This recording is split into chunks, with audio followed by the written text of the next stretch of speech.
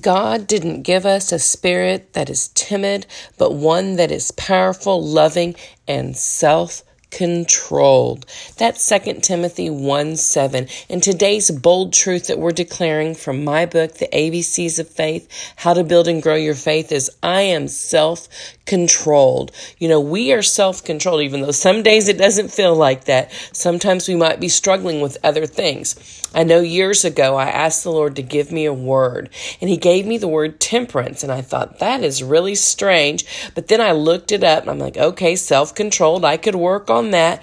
But the secondary definition of temperance was abstaining from all alcohol, and that got my attention because, you see, I had given up alcohol for health reasons, and then my health got restored, and then I was able to drink occasionally here and there a glass of wine or a beer or something.